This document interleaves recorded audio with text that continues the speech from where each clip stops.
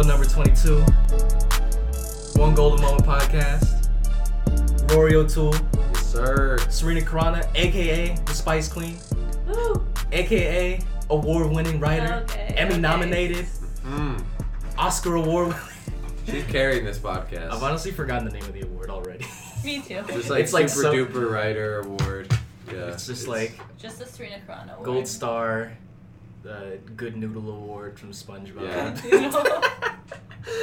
Before we get into the podcast, more pressing matter than anything, Rory, you have 3 weeks left at this institution. Oh God. Oh. Now you sound like my mom. Reminded me of this. Rory, do you have a job yet, Rory? Huh? Do you have a job?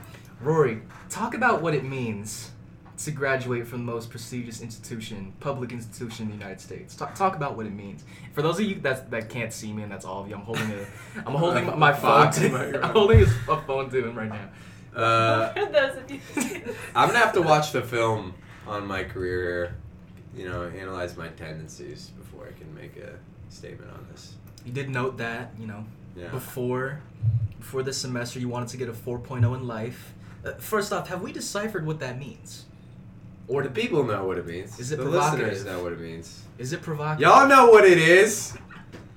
4.0 in life. I think I'm like at a 3.8 right now. Oh, wow. Ooh, that's that's- pretty good. yeah, I'm a little hot in here, so it's not a 4.0. A couple A's, B plus in there maybe? Yeah, That's all I'd say. You can't take all W's, but I'm taking a lot. Unlike how basketball. Hey. Taking inverse. Oh. Yeah. Just- Oh yeah. Just gotta throw in the unnecessary, the cheap shot in Yeah. there. You gotta take the jabs. Kick them while they're down. So this episode that we have, it's a little, I feel like we always say this. Every episode is a little different from the last one we do. We always find ways to, keep it fresh, change it up, throw in some different spices, salt, pepper. Just saying, this would be a perfect Dry yellow opportunity to have a sponsor that was like a sandwich or something for everything we just said. I'm That was a perfect Mhm. transition I'm to still a waiting. hypothetical sponsor. I'm still waiting on Red Bull to drop the bag. We've gave them way too much free advertising. Yeah. We really have. We've even it's They're probably listening to this on a regular basis. They're probably thinking about it, bringing it back to their team. And, Yeah. these guys over in Berkeley, they're just really helping us out. I did see 2 Priuses or some very oddly shaped cars with the Red Bull logo plastered on it. Oh, I was thinking, maybe they're listening. Is it time to they drop the might bag? be.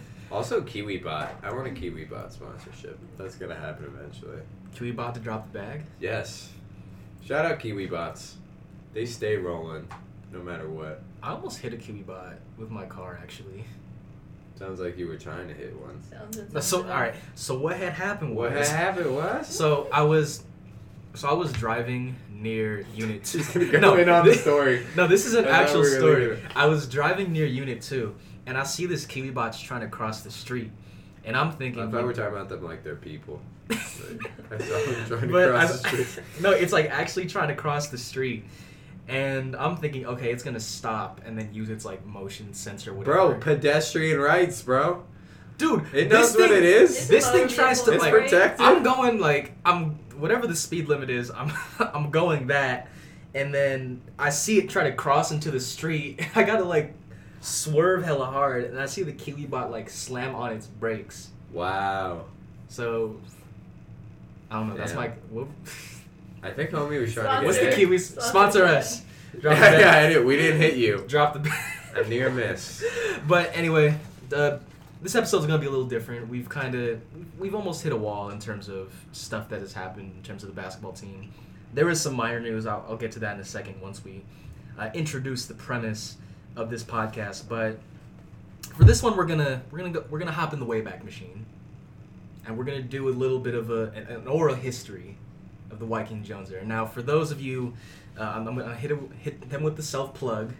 Or for those of you who didn't read it on Daily Cal, I did a timeline of the Wyking Jones era, and I didn't really put any personal input in it. I made it very cut and dry. These were the sequence of events that happened over Wikipedia style. Yeah. essentially, because I didn't want to. I just wanted it to be cut and dry. Really lay out Because what this man's happened. trying to get the most articles ever published in Daily Cal. You already know, He's just doing all the tricks. Galaxy Brain meme. Galaxy Brain. Hey, in my defense, I did this over spring break, so instead of resting, I put that work in. Hey.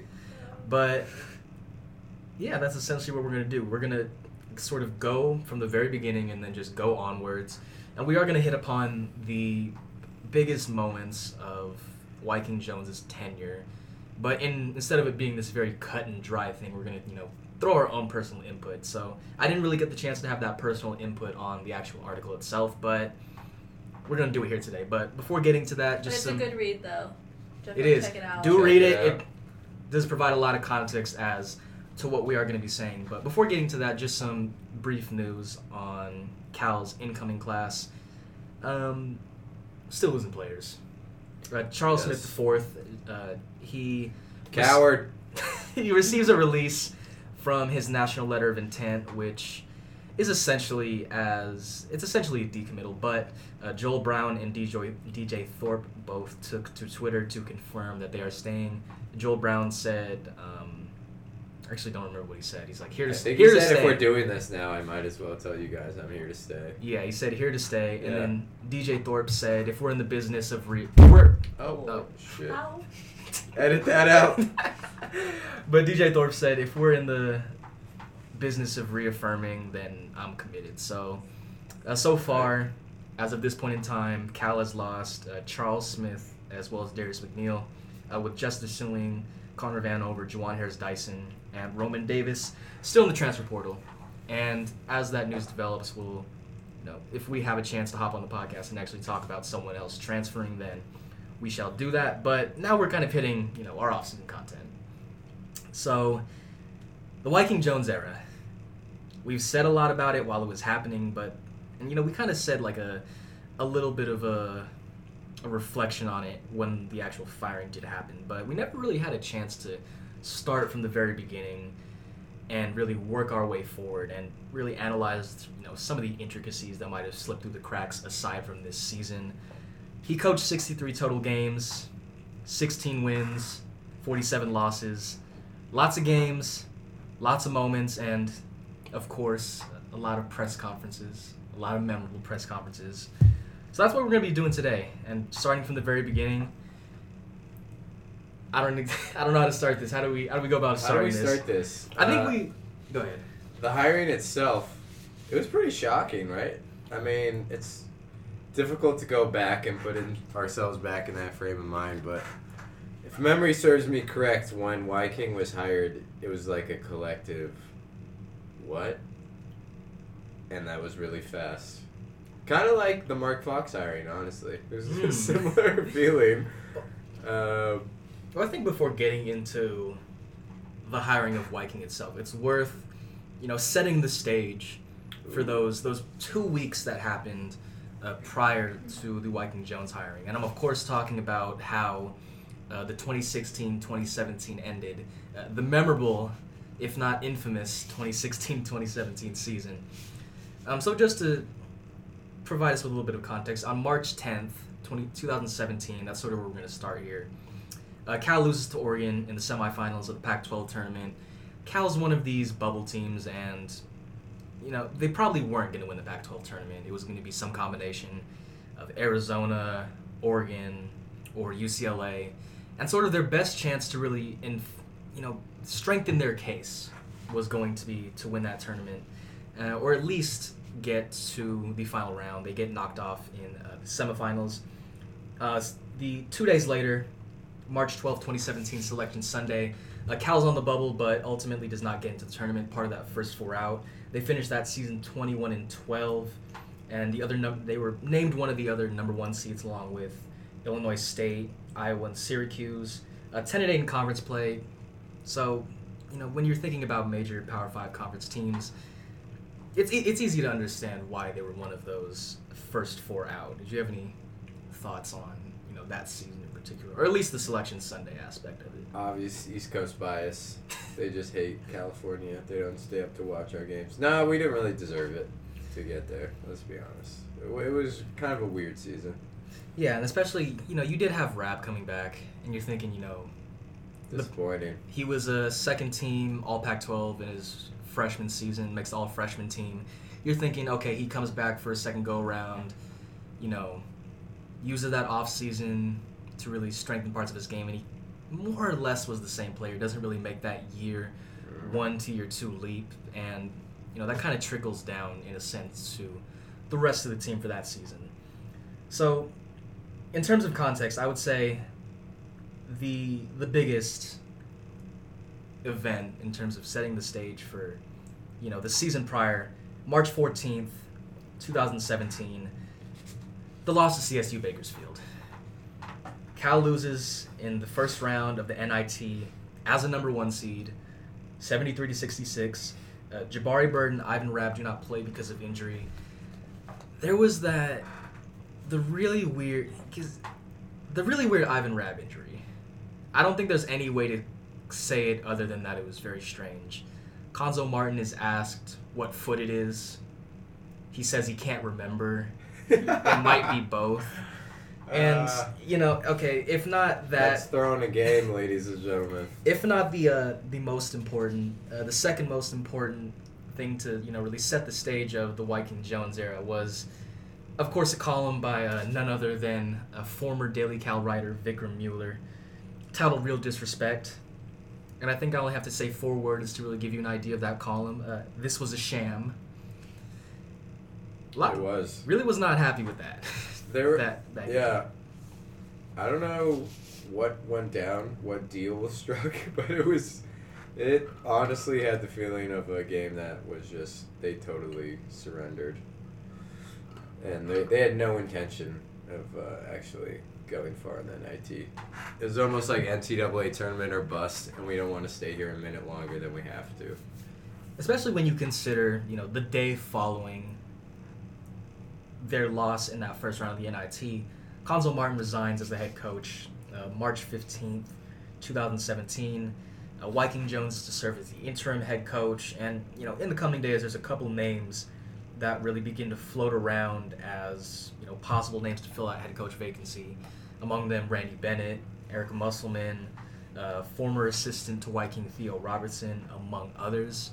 But, as you mentioned, it was very quick hiring and a very strange hiring, because if we remember, no head coaching experience prior. He was an assistant at various programs, but when you think of a head coach at a Power 5 conference school, you want to have someone that has at least some semblance of experience, and Wyking here was just being thrown into the fire right from the jump. Because what we suppose then and suppose now is it was because of how cheap he was in the context of Cal Athletics debt at the time, and still ongoing debt, and that will never end. Yeah, and they kind of lost Cuonzo, and were like, well, who's his right hand man? Here's Wyking, and he's on a bargain contract. We'll just keep him around. And I think they always intended to use him as a transitionary piece. We can get into that later, but that's my view. Definitely. And in addition to, the loss in the first round of the NIT and Martin resigning, you also have to consider what exactly happened to the infrastructure of this team in the wake of essentially those weeks after the loss. Because on March 22nd, about a week after that loss, you have Ivan Rabb declaring for the draft, something that he probably should have done as a freshman and just went in with Jaylen Brown.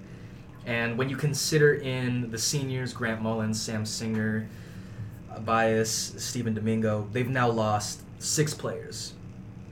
In another thing that's also worth noting in terms of just the general timeline, March 24th is when Jones is officially promoted to head coach. 4 days later, Jamal Baker, a 4-star prospect who initially committed to Cal in December 2015, decommits. So, first domino just immediately falls right off the bat. Couple weeks later, Charlie Moore announces he's going to transfer. So now that's 7 players. A couple weeks later from that, Cameron Rooks receives his release from the program, and he'll be a grad transfer.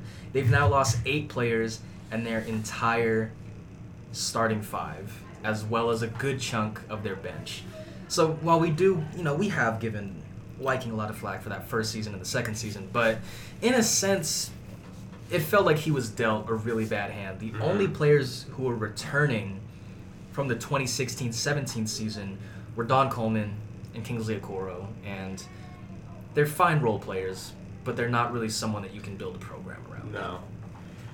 Yeah, you can put that maybe more on the athletic director at the time, Mike Williams, not really foreseeing the consequences it would have hiring someone unproven like Wyking and the message that would send to the players and recruits, because obviously he wasn't very respected, he was untested, so people rationally fled the program, and he should have seen that coming. So it was tough for Wyking, very tough for him. And then in addition to, Jamal Baker decommitting from the program, it's also worth noting that Trevin Nell, I believe that's how it's pronounced, received his release from his letter of intent as well. He wouldn't have been available to play until I think this upcoming season, because he went on a mission, so right after that. But I think it's still worth noting that, in the immediate aftermath of Wyking's hiring, you had two players who commit, and we both know that, players, they'll more likely than not choose a program because of the head coach. So when you change the head coach, as we've seen with Charles Smith, he was a commit under Wyking, but now, we don't know exactly the rationale. There's a whole slew of factors that could have been responsible for it, but one of them could have been the head coach, because that's sort of the fact of college basketball. One, yeah. So now that we've sort of set the stage, now let's dive into the Wyking Jones tenure, and that begins on, where's the date here? November 10th, 2017. Now, I wasn't able to attend this game because I was actually on editor's retreat up in Tahoe. All the editors, we get a little cabin, do some things that probably got to be kept behind the curtains. Wow. But Allegedly, the very first game of Wyking Jones' tenure, it's against UC Riverside at home. Now, not the UC Riverside we know of this year. Not of this year. We just hear the name UC Riverside against Cal, and even for those who don't really have a strong knowledge of college basketball, you're going to think Cal is going to come away with that win. One's a Power 5 school, one is not. One has a strong history of basketball. One does not really have as strong of a history. And just to provide some context, in the 2016-17 season, UC Riverside was ranked 311th in the nation by Ken Pom, our mighty Lord and Savior Ken Pom. Shout out Ken Pom. They were ranked 339th in offensive efficiency. So, heading into this matchup, one could assume that Cal's going to win this game rather handedly. That is not what happens. The very first game of the Wyking Jones tenure, they get not smacked at home, but it's a loss nonetheless, 74-66. Don Coleman, there's no other way to say it other than he goes full Kobe. He scores 31 points, and you see 31 points like, oh. I was just thinking, that's fine. Yeah, but 9 of 28 from the field. What? 11 of 19 from the free throw line. What? And I think some things that are also worth What's noting. that usage rate right there? Feels like 40% Can we get at analytics minimum. on this? 40% at minimum. Westbrook-like usage rate? But I think what's also worth noting in that game, Deshaun Winston and Nick Hamilton started in the place of Justice Suing and Darius McNeil. And, there's a lot to unpack from just this one game, but I think we need to just start at the very basic tenet. Losing to UC Riverside at home. Not a great start. It's not a good omen. Very bad omen. What's the biggest thing UC Riverside has done in basketball? I'm trying to think. I'm trying. I don't want to be like. Made a tournament. I honestly don't know. Like, so yeah, that was terrible. Also, Marcus Lee only having 8 points and 10 rebounds in his debut at Cal was like such an underwhelming performance considering this man played in the national championship game. He did average like 6. I think it was 6 points and 6 rebounds at Kentucky. Yeah. But 6 points and 6 rebounds at Kentucky is a lot different from. Like he was looked at as like else. a poor man's Anthony Davis for a minute there. He was actually part of that stacked Kentucky team with like Towns and Booker. Yeah. So. And he was super high prospect out of Antioch coming out of high school, Deer Valley. Like. He was kind of like. Dude was like, people were hyped to get Marcus Lee. Not exactly on the same level of Ivan Rabb, because Ivan Rabb, he had like the whole thing of being Oakland's own, but Saying definitely Jabari Bird from Richmond, like we had some people from the Bay. Yeah. People were excited. there was definitely some hometown hype. I Yeah. remember my brother-in-law actually, who doesn't really follow college basketball that much. He's like, "Oh, you know about Marcus Lee because he's from the Bay." Yeah. So And he was on TV. that's lot, true as well. You know, this guy has a dud against UC Riverside. It was like, what is going on with this team? And I think in retrospect, one of the things that's really confusing for me, and that really sticks out when I look at the box score, was the minutes distribution. Because one of my biggest points of emphasis when I looked at that first season was I felt as if Wyking was trying to win. And like obviously as a head coach, you do want to win your games.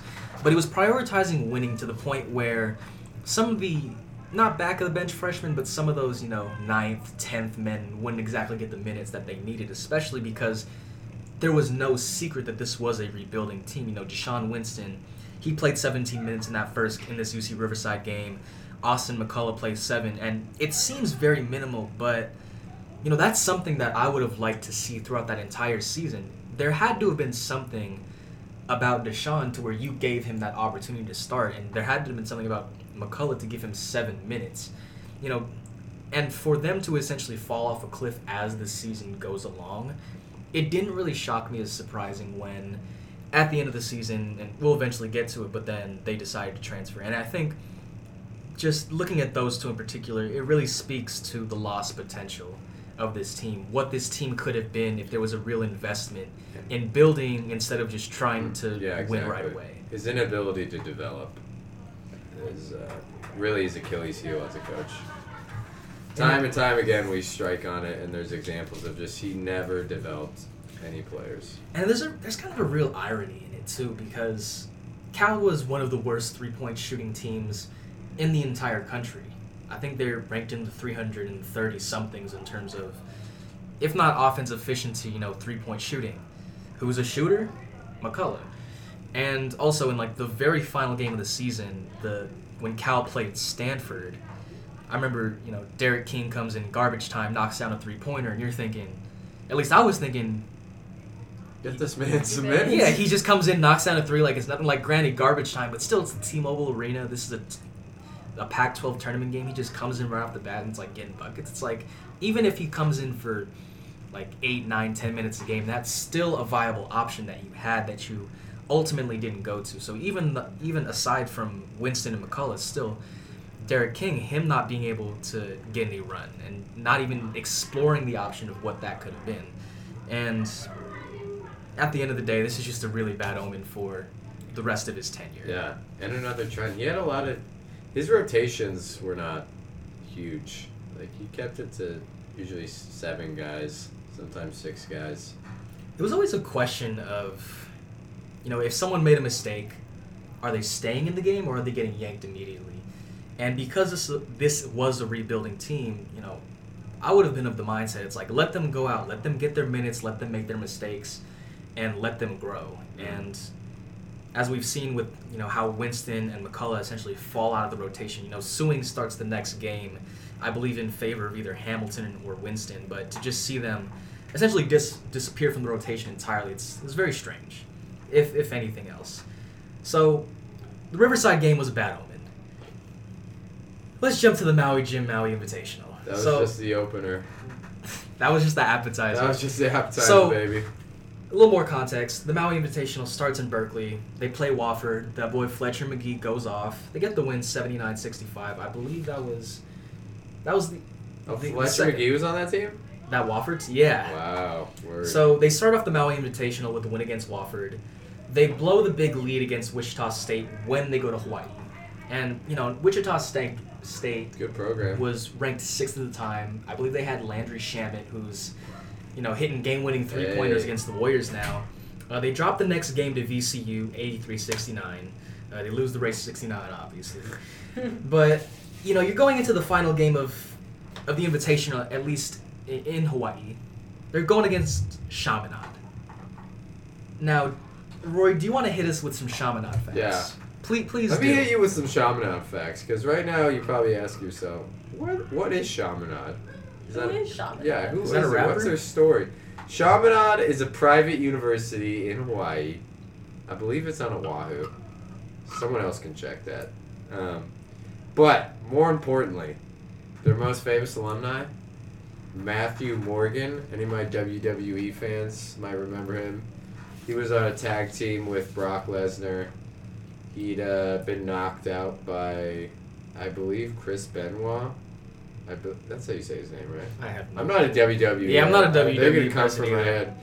But this dude is a WWE professional and then becomes a politician in Florida. He's a city councilman right now in Longwood, Florida, which is the most Florida thing to ever happen. And that's literally the most... He also played basketball for Chaminade. There it is. And But go ahead. that's the team we lose to. We're leaving out. That's our most notable alumni. We're leaving out one key detail. Chaminade is Division 2. And not only does Cal lose to Chaminade, which is bad in and of itself, they get destroyed. 96. Like Matt Morgan would destroy you. 96 to 72. I don't... What... I feel like this That's was... where you leave everyone in Hawaii and don't let them come back to Berkeley. I think Wyking wanted to do that. Yeah, This right? quote, for me, in all the years that I've been coaching, I've never been so embarrassed in my life from the lack of effort from our guys. Definitely was Beautiful. not beautiful. And it is worth noting that this was... I think it was the Wichita State game, I believe. That was... the last time we would see Theo Robertson on the sidelines. And after that, he would be on a leave of absence and eventually never... So he never came back from Hawaii, is what you're telling me. I don't blame him. I think he's an assistant for, if not a college team, a professional team. Maybe he's on a city council with Matt Morgan. Who knows? But yeah, the Division 2 lot, like a loss to a Division 2 team, I think that really... If not anything else. That's one of the most embarrassing things that's ever happened to Cal. Any sport in, like, the past decade. I think even if you didn't look at any of the other games from the rest of this season, I think you could ascertain what happened. I don't think you would be too We hard. went undefeated, baby. We use it as motivation, right? No, wait, it's not a sports movie. Yeah, that's... No, it's just not what It's happened. not some Mighty Ducks. It's not exactly what goes down. So that's essentially like what... That's what we're dealing with here. I would say that's like not the peak. How many shots did Don Coleman take in that game? That's actually That's a great what I wanna question. know. Let's see here. How many shots did Don Coleman take in that game? Only 13. He actually wasn't the leading shot taker. That was actually Justice Suing, who had 18 shots. Well, he is Hawaiian, right? There it Did he is. show out? Little homecoming, 23 points, 7 rebounds. But Wow, it's actually a decent game for him. yeah, He's a new player. just look like even reflecting on everything that's happened during the Wyking Jones era, I can't really think of something. I can't think of a worse loss, and I think that just speaks to. Yeah, that's got to be the low. I mean, it's literally Division 2. Because when we talk about teams that have like that chip on your shoulder mentality, that real... I mean, that's the equivalent of an NBA team losing to a G League team. You know, like it doesn't get any lower than that. It really doesn't. Even for the Knicks. I was actually talking with a friend who has a friend that goes to Chaminade, and he was Matt telling... Morgan? I'm not going to release my All right, sources, all right. but it was interesting because when I was having that conversation, he was telling me his friend was saying, they're just going to go out, play as hard as they can possibly, and then just see what happens. And, you hear that, and you're like, okay, maybe it's going to be a close game, but to beat Cal by 24, I don't think there can be any more of like a primer for like what's going to happen in the upcoming season than that. They really should have left him in Hawaii. Like, you take off. It should have been like a reality show, like Survivor, but put on Pac-12 Network, and it's just Cal working out their differences in the jungles of Hawaii. That would have brought some team bonding. I'm just saying it would have done some good. I'm just saying, guys. It's a thought. It's a real thought. You can't just come back after you lose to a Division 2 team Pretend and like carry on like everything's okay. everything's normal. Like, okay, It's yeah, not. come back to Berkeley, go get your boba or whatever. Get your Kiwi bot Maybe that's delivery. what Wyking was thinking this year after Utah. Right? Oh, we just need to... We get away from each other, as in I will abandon them in an isolated remote location. I'd watch it. That's all I'm Moving saying, on. guys. Another notable date, December 21st, 2017. Cal concludes its non-conference play with another really bad loss. 106-81 to Portland State. Wait, what? 106-81 to Portland State. Can you say that again? 106-81. 106! It's a very- 106 points in college. Yep. Portland State, they're one of those teams that both A, plays incredibly fast, and I need some B, Portland like to State press. And the combination of that, just led to them to running up the score. There was a lot of lobs, a lot of posters. I believe that Andrew Mundy, I think he said that was one of the games he left early. If not that one, but the Central Arkansas game, the 96-69. That's gotta be. But with that record, with that game, they had a 6-7 record at the time. Cal finished with a losing record in non-conference play for the first time since the 2003-2004 season. So, another bad omen. There's not really like... That's not even an omen. That's like my house is on fire. No one is putting this out. Really, you should have not brought us back from Hawaii. We're begging you.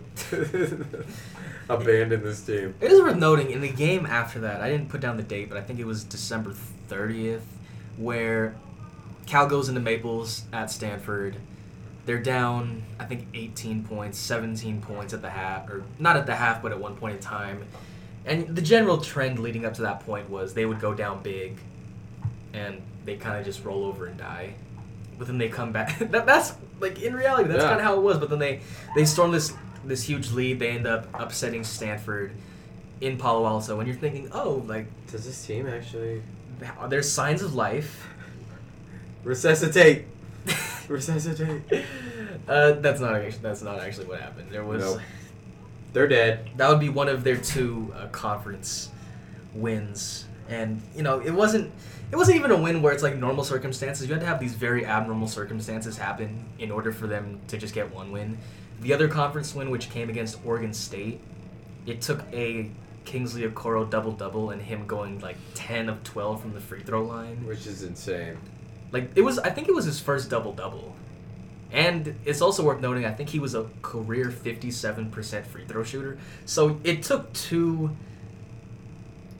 the most abnormal games you could possibly have just to win two conference games. And yeah, that's sort of... They really should have not won a single game. Like, they were that terrible. Do you think that... I wonder what those huddles were like. Like in the Portland State game, and Chaminade game, and just the rest of the year. God, I would have loved to have been a fly on the wall there. I can't imagine they would have been fun. I can't imagine Wyking saying anything, but they've got a lot of length, and we gotta watch a film. They're like, Coach, we're in the game. You can't watch a film, and it just starts glitching. Like, they just get the iPads. yeah. Start busting out the iPads.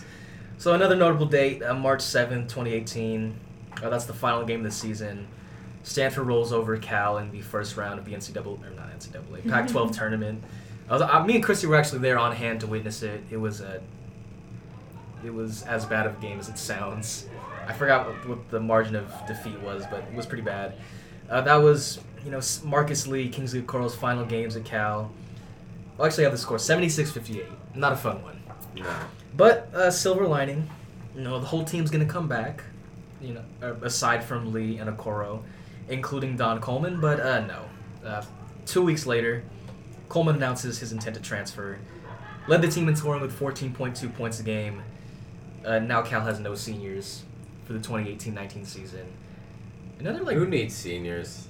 Huh? Maybe Cal. We could have used them. Maybe Cal needed some seniors. And then in addition to Coleman transferring, on April 25th of 2018, Deshaun Winston and Austin McCullough will not return. They end up transferring to I think it was a city college in San Francisco. I don't remember what the name of it was. City College of San Francisco. I guess, I don't know. That is the name. I'm not entirely too familiar with... Go Rams, Ram fam. You said, is that what they're called? Yeah.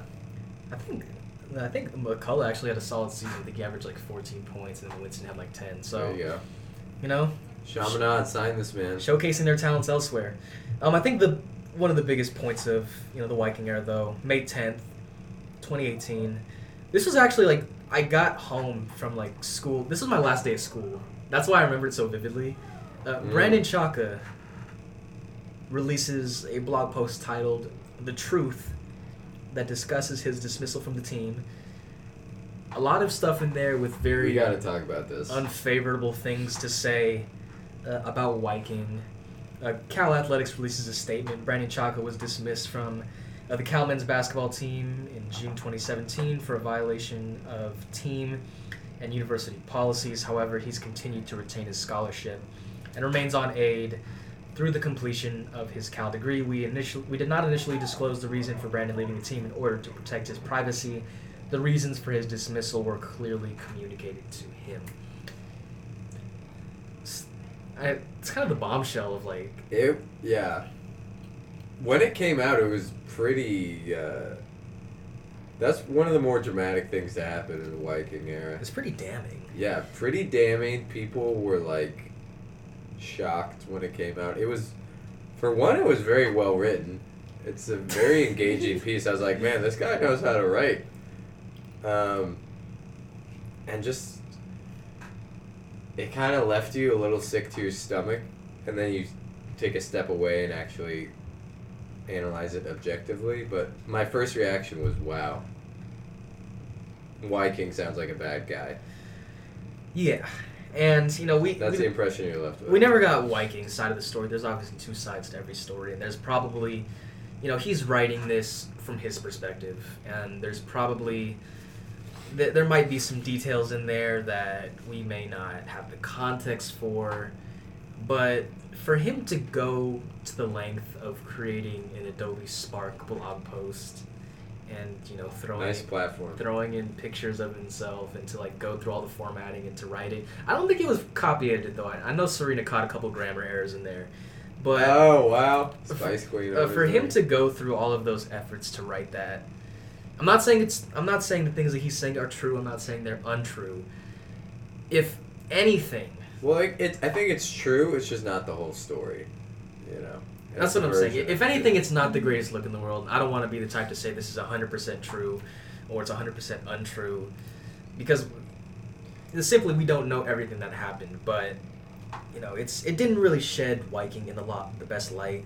There was also that one line about Deshaun Winston and Austin McCullough, and it's like, I might have to Brandon Chaka they ass or something like that. That was a really damning bad thing. quote. I think there was something about he went to his locker and all of his stuff was in a garbage bag. Yeah. And this guy said he got depression afterwards. Yeah. His whole life was kind of thrown in the mix. He didn't know what was going to happen. I mean, to be fair, from the basketball perspective, like taking away the human element, like this happens all the time in college basketball, which we should, be aware of. Like people get cut for virtually nothing. It's a cutthroat world. You can't really trust the coaches. There's a million stories like this, but to hear the personal saga behind it and everything that went down and the process of the way it went down was really shocking, and just another piece of negative news for the Cal fan base to digest at the time. Yeah, it just created even more negativity around the program. If anything, it felt like the cherry on top, one final gut punch to it really was season. It really was. I mean, because on the one hand, like, I don't know what your opinion was, but he never seemed like he was necessarily Pac-12 level talent, but yeah, and that's the whole thing with the cut. When I think about it, is you're reading it from this personal perspective, and obviously when you read something from a first-person point of view, it's going to be different than if any of us were to just report on it. Mm-hmm. And the way that it was framed, he made it sound like if not a star, he was like. Yeah, talking about me and Jabari Bird and Rab and Jaylen Brown's like. And then he was also pulling out some kind of like very cherry picked, obscure stats. It's like. One about like contested jumpers. Like he's number one in the Pac-12. It's like. And on very limited amount of attempts. And not to throw shade at my short kings out there, because I'm not 6 feet either. I think it's just worth noting. It's the truth of the matter. Chaka's also like 5'8" or 5'9", so that's an obvious impediment there. Just that's not to take away his basketball skills, but when you talk about fielding a team, and when you sort of look at the players that Cal fielded, both during the 16-17 season and the 17-18 season, you saw at the smallest, these guys are like 6'2", 6'3". Yeah. This past season, the smallest guy on the floor for Cal was Paris Austin, who, depending on how you look at it, 6 feet. Either just under 5'11", 6 foot, 6'1", depending on what you look at. He's not 6'1". No way. No way. I'm just reporting what I've seen. I mean, what'd you think of the whole situation? Brandon? Yeah. Yeah, I mean, it is, when you read a first-person account, even Cal Athletics, that's not first-person, right? And so their side of the story or Wyking side of the story, we won't ever really fully know, But it does, hit kind of, close to home. You're you feel sorry for him when you read his blog post, and you feel like he's been wrong, And then, after a time where there's just so much to be upset about, and especially what you were saying earlier, just about the 2017 to 18 season being not expecting it to be a rebuilding season, or playing it off like it's not a rebuilding season. I feel like this season, they were expecting it to be a rebuilding season and almost writing off these losses as rebuilding, Yeah. I feel like that's just different. But yeah, with Brandon, I feel like that just came at a rough time in the whole timeline. Yeah. Go ahead. I feel like from a basketball perspective and from Wyking's perspective, it was totally legit reason to cut someone. If you don't feel like they're up to talent and they don't fit your scheme and you just don't see a place for them on the team, that happens all the time in college basketball. You're not good enough, they cut you. And then there's also, there's some things that, and this gets into, Wyking, we haven't officially heard his side of the story in regards to this, but, you don't know what he's doing in practice. You don't know how much effort he's putting in. You don't know how he's handling himself off the court. There was that whole thing with Mark Fox, and he was talking about we want our players to be citizens, fulfill their civic duty. So maybe in Wyking's eye, he wasn't fulfilling what he thought was appropriate off the court. This is just speculation. This is just me trying to think of reasons that would have prompted Wyking to cut him aside from just talent. But, you do have to consider at the end, if anything else, just talent. And even heading into his senior year, even if he was 100% healthy, he had produced very minimally.